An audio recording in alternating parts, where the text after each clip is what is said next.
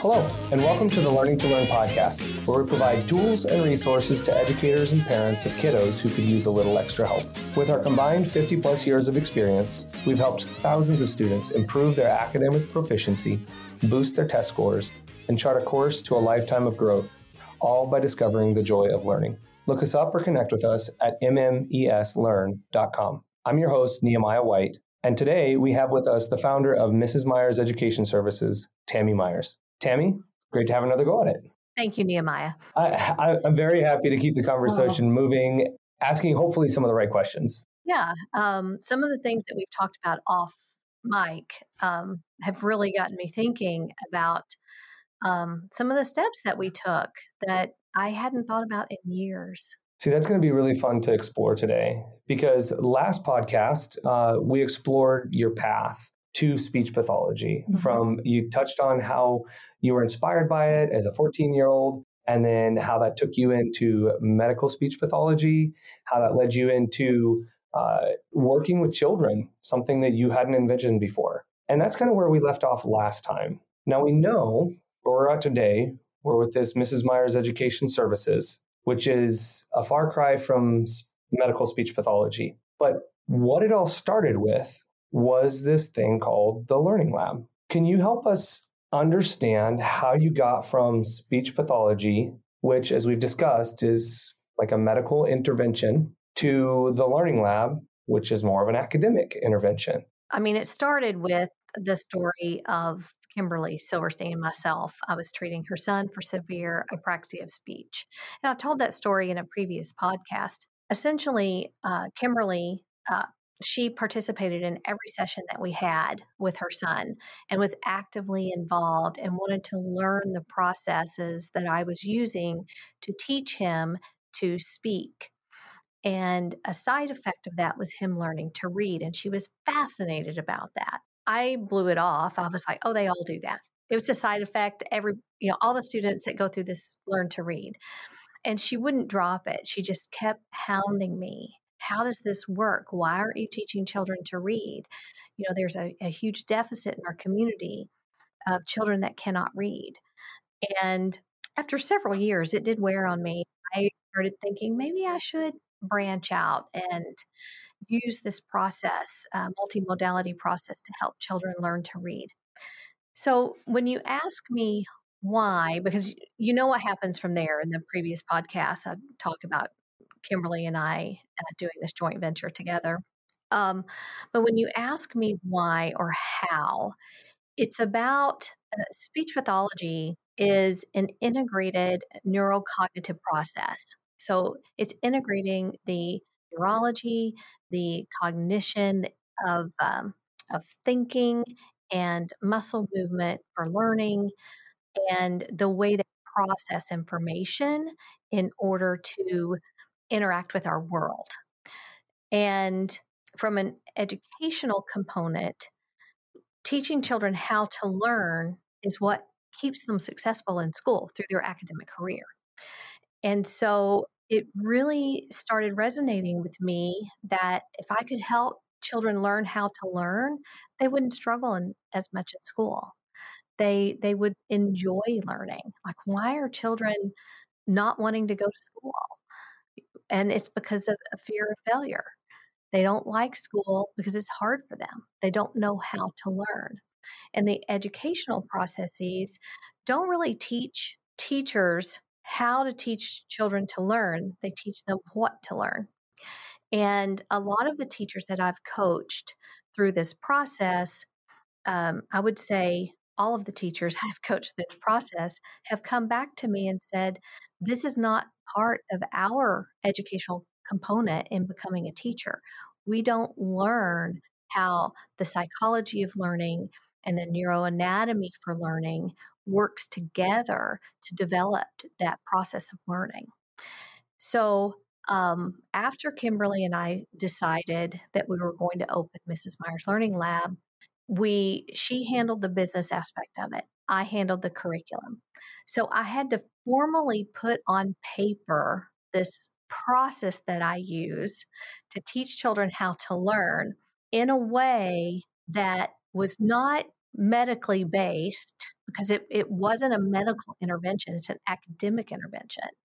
So using my skill set as a speech pathologist and being able to teach teachers how to facilitate this how to learn process, then putting that on paper, it was interesting for me. And then part of the questions I asked myself, Nehemiah, was how do I know this? How do I know this? I mean, I've been a pathologist for over 30 years. So a lot of what I know, I don't remember how I know it because I practice. I'm still a practicing speech pathologist. And in doing that, what you know becomes part of who you are. So I went back and did an extensive review of literature and extensive review of my educational and continuing ed process to figure out how did I acquire the knowledge that I have in this to be able to substantiate to others that this is a good thing. This is something we all should be doing because children should love to learn. So then part of that journey then, Tammy, sounded like you started to understand the connection personally between your decades of work on the medical speech path side, the speech therapy, and how that was or could influence or affect students and teachers in the academic setting. Oh, absolutely. And, the thing is, Nehemiah, I knew that being a speech pathologist, because if I was targeting a certain goal with a child, I could work with that teacher for that teacher to do the carryover in their classroom so that they were able to facilitate appropriate language and cognition for the targets, specific targets I had in their everyday life. And so I've been working with teachers for decades. So that part of it came natural. It was more of teaching them on a broader scale of teaching children how to learn and understanding when a child wasn't learning, what do you do? So it's that intervention of scaling based on where a child is performing at the time and knowing how to scale based on a how to learn process, not a what to learn process. So if a child isn't learning their numbers or their letter sounds or the names of their states and capitals, if they're not successful, instead of saying that child is not successful learning their states and capitals, or they only know 25 of the states and capitals, they don't know the rest. Instead of saying that, you say, okay, there is a learning process deficit. So let's teach this child how to learn these things, because that how to learn process can not only be applied to states and capitals, it will be applied throughout their life. Mm-hmm. It makes me think of spelling tests. Oh, that's a subject. Yes, I do. I just think about it because if I think about, all right, I need to help my kid know how to spell these words so they can pass their spelling test. I'm like, how do you spell this word? All right, learn this word, memorize it again, write it 5 times. And I'm trying to get the what. Whereas you went into this a couple episodes ago on the what, not just the what versus the how, but how the cognitive side of our learning affects the actual mechanical part of our learning. That's really cool. So it sounds like as you're talking, it sounds like there was some real pieces that started to fall in place as you started seeing the real effects of what started with Kimberly's child, and I'm assuming others. And that's what I'd like to understand, Tammy, is you started with Kimberly's child, but now we've affected thousands. So what took you from just serving one child and starting to kind of dive into the academic side for him into making a formal learning lab? At the time, it was Mrs. Meyer's reading room. What are some of the milestones there? And what were you thinking? Well, it was a real challenge for me because working from an academic perspective, from a teacher perspective, and developing a program that teachers could assume and take over and go through those processes, teach those processes. Being able to step back as a speech pathologist and step into the classroom as a teacher was a challenge for me.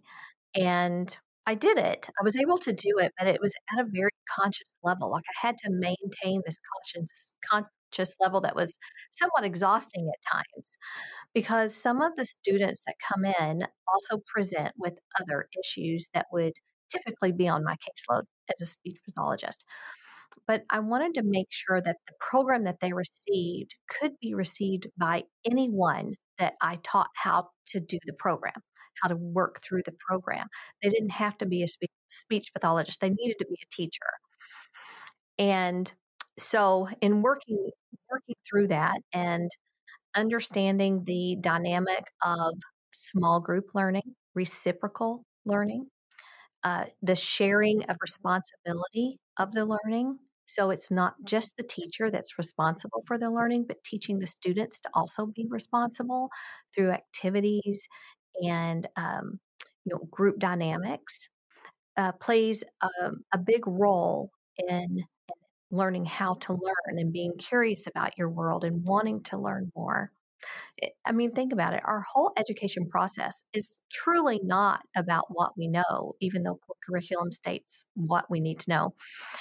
It really is practicing how we are absorbing information and then being able to recall that information and apply it to other areas. So it's the generalization of knowledge that we can apply in our life to continue to interact with our world for the rest of our life. It's how we work. It's how we build relationships. It's how we sustain our families. It's how we grow as individuals and how we contribute to communities. You're telling me that from the beginning, for some reason, I've had this thought in my mind. I always heard of, Mrs. Myers' reading room and Tammy Myers does this. From the beginning, it wasn't intended to be, you didn't build it as a Tammy Myers taught program. From the very beginning, what it sounds like you're saying is it was a teacher taught. Like, I'm going to take teachers, train them how to do these principles. Mm-hmm. So from the very beginning, you were thinking about the teachers in the classroom and what tools you needed to outfit them with in order to teach these children the skills that they needed to learn. Nehemiah, absolutely. I mean, I'm mortal. There are only 3 hours in a day. There are only so many children I can interface with. And after 20 years of service, you start realizing you need to share your skill set. You need to teach others to do what you do, or it dies with you. And I've told you from the beginning, I'm on a mission. We need to touch as many lives as possible, as quickly as possible, if we're going to influence the lives of children in our communities.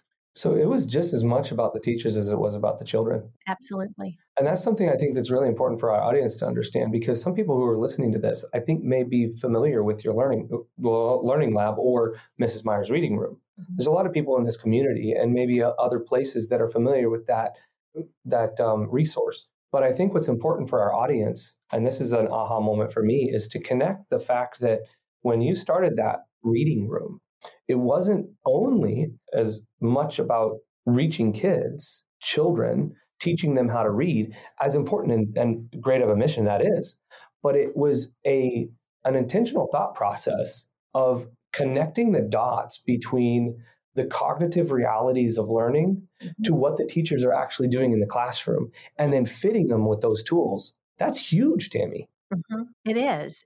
And it can be overwhelming at times. But it's true. If teachers can learn this process, it will change the lives of the children they're touching. So a little bit more of the milestones, if you were. What are some primary milestones between, back some of the other podcasts we'll drop the link to. You talk about how you were going to start in a basement. Kimberly said, no, we're going to do this the right way. You two figured out the right way to do it. How did it build into chapters and the environment that we've created today in the learning lab? Mm-hmm. How did it go from sitting in a speech pathologist's room with a child to a formal resource room slash full a full chapter process progression. How did it turn into that? It emulates the cycles that I would use in a therapeutic process. So every cycle builds on the other. And as the children move from room to room, they're building on previously learned activities. And it's the way that we learn cognitively. If we can learn information and then we can apply it to what we've learned, we can apply it immediately, then that learning is going to anchor in our neurological system, in our memory. If we can take that memory and then generalize it to another activity within a short amount of time, then that is going to become a formal neurological resource that we can draw upon, because then we've broadened our scope of reference. And so the activities and the way that children move through the chapters emulate that learning and that recall process and that generalization process repeatedly and reciprocally, so that they are learning to do that while they are teaching and supporting the other children in the class. That reciprocity of learning. So it's like, if you want to learn something, give a presentation on it, right? If children learn and they can teach others, they know it. It's anchored, and it's anchored forever. Wow. Okay. So there's even more of the connections between the speech path and the occupational therapy and the formal academic intervention of all the chapters they're not this made up concept. It's the concept of what you use in your occupational therapy, but in a small group setting. Speech therapy. Yeah. Speech therapy. Right. Yes.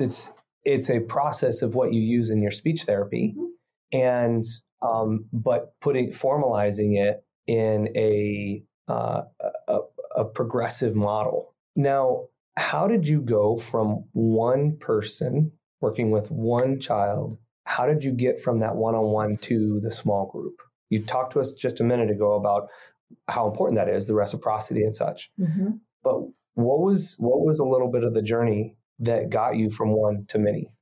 Actually, it was trying to identify, and it was a little bit of a trial and error, how many students could show significant progress and benefit from this type of learning, really, emphasizing the reciprocity and the practice and the rehearsal and the recall. So, and doing that in a group dynamic. And what we learned was that as students came together as a group and demonstrated the reciprocal learning process, and they accepted their responsibility of their learning, anecdotally, they were happier. They were excited. They wanted to come to class. They saw themselves as a group, and that the social dynamic, the learning and cognitive dynamic, as well as the actual statistical results that we've seen from standardized test scores increasing, that demonstrated to me that we were on the right track. And it also supported the fact that we could reach more children at a time instead of having a one-on-one concept. Now, keep in mind, the children that come to us are struggling for the most part. We have a few parents that bring their children in that they want them to get ahead, and that we work through our process because it's not grade leveled, it's skill leveled, and they'll go through all of the skills to get ahead. But for the most part, parents bring their children to us when their child is struggling. So this intervention needs to be in small group sections. So even if it's instituted in an entire classroom, it would be instituted in a way where small groups would go through the process at a time, and they would become a cohort. Did that answer your question, or did I get off on a tangent? No, it certainly answered my question. I was trying to think of how to, there's so many connections happening right now, right? So it's kind of like the last conversation we had was, I'm just teeming with thoughts, and there's a lot of synapses connecting right now. Okay.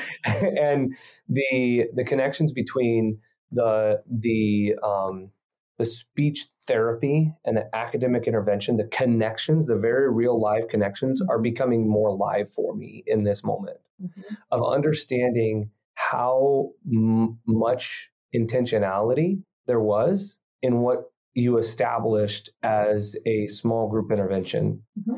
And it wasn't just pragmatically, how can I get in as many as I can of how can we help these kids progress? But wow, I'm seeing my kids be happier as they go through this, as opposed to trying to do one-on-one. I'm seeing them learn faster because they're actually learning from each other. And I'm seeing the capability of accelerating these learning activities in my community by actually taking advantage of this small group aspect. That's a big deal. It is. It is. And, I can sit here and talk about it and give you anecdotal stories all day long. But if you really want the data shows that these small group interventions using the reciprocal teaching and teaching children how to learn, where they take responsibility for their learning, accelerates the learning process far beyond a standard intervention. Wow. Okay. Well, I mean, there's so much there. There's so much in that story and you gave us some, not just anecdotes, but you gave us some real nuggets as far as how the cognitive is connected to the academic side in this episode. And I think next time we'll touch on we'll jump back into kind of the middle of the stream of how that then led us into developing the broader ed services part of your capabilities or of your offerings to actually formalize the school part of this service. And I think what was intended to be a single episode of your story has quickly turned into 3. Today it was intended to be just 2. But I think next episode we'll turn jump back into the stream and start charting our way to where we are today. Sure. I wonder if today you can leave us with something similar to what you did in our first episode of what is something that our listeners today can take home with them and implement with their children. Ooh, what should it be? I would say have your child practice being the teacher and you be the student.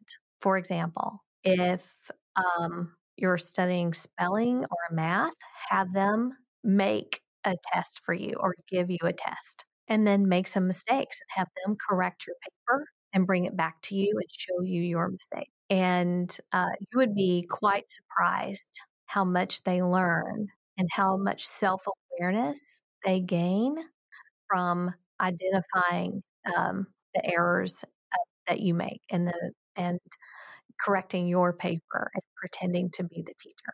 That's such a cool idea. That really is. Tell me how I can do that when Jasmine brings home her spelling test. And again, a whole topic. She's got her list of words. How can I set up a teacher-student opportunity in that moment with that list of words that she needs to memorize for her test next week? Well, I would have her. Okay, so I have an advantage. I know she has siblings. This is true. This is what I did with my older girls, is they each had to give each other their own spelling test and then grade that test. So she would give her test to Edward, and then Edward would have to spell her words. Yes. And then she would have to grade his test. Yes. That's brilliant, because then she's repeating the word. Like she's saying, mop. Yes. I mopped the floor. And then he has to spell it. And then bridge. I crossed the bridge. And I love that, because that's stuff we could implement this weekend. Oh, yes. Or this evening. Any family could do that. I mean, they could do it with you as well. I would say, if they do it with an adult, the adult needs to intentionally misspell some things that can be corrected. Otherwise, just let it naturally happen. That's so good. Tammy, that's a really fun activity, I think, to take away. That's really practical. And that addresses, I think that could make fun some of the homework frustrations that some of our listeners might experience with their children today. They may have something specific in mind. They can say, all right, let's gamify it by me being the student or by, hey, your sibling's the student. It becomes almost its own peer group activity. It does. I'll tell you one other one I did, just one little antidote. And this was really kind of fun, but you can't be OCD about your mirrors. I'll tell you that. I would let my girls take shaving cream and put them on the bathroom mirror and write their spelling words in the mirror. That's fun. And then obviously we clean the mirror after, but. Well, and shaving cream actually is a great mirror cleaner. It keeps it from fogging up after you take a shower. I didn't know that. It does. If you rub it down with shaving cream, it actually keeps it from fogging. That is interesting. Okay, well, another little tidbit. Yeah, indeed. Well, Tammy, this has been a lot of fun today. I'm really grateful for the connections you helped us make. Thanks again for setting aside the time to give us some of that history. Well, thanks for asking the questions. I mean, some of these questions I have never been asked, and it's interesting to me to have to even think about them. So thank you, Nehemiah. Yeah, thank you, Tammy. And to our listeners, thank you so much for joining us again today. We appreciate you taking the time to listen through these stories. And as we make these connections live, these are things that have happened in real time as you've been living, as we've been living, and very real resources and opportunities to serve our families and to serve our communities. Next week, we'll jump into where Mrs. Meyer's Ed Services came from, how that was developed out of the reading room, and hopefully give you some better idea of where we're going from there. Thanks again for joining us today on the Learning to Learn podcast, and we look forward to having you next time.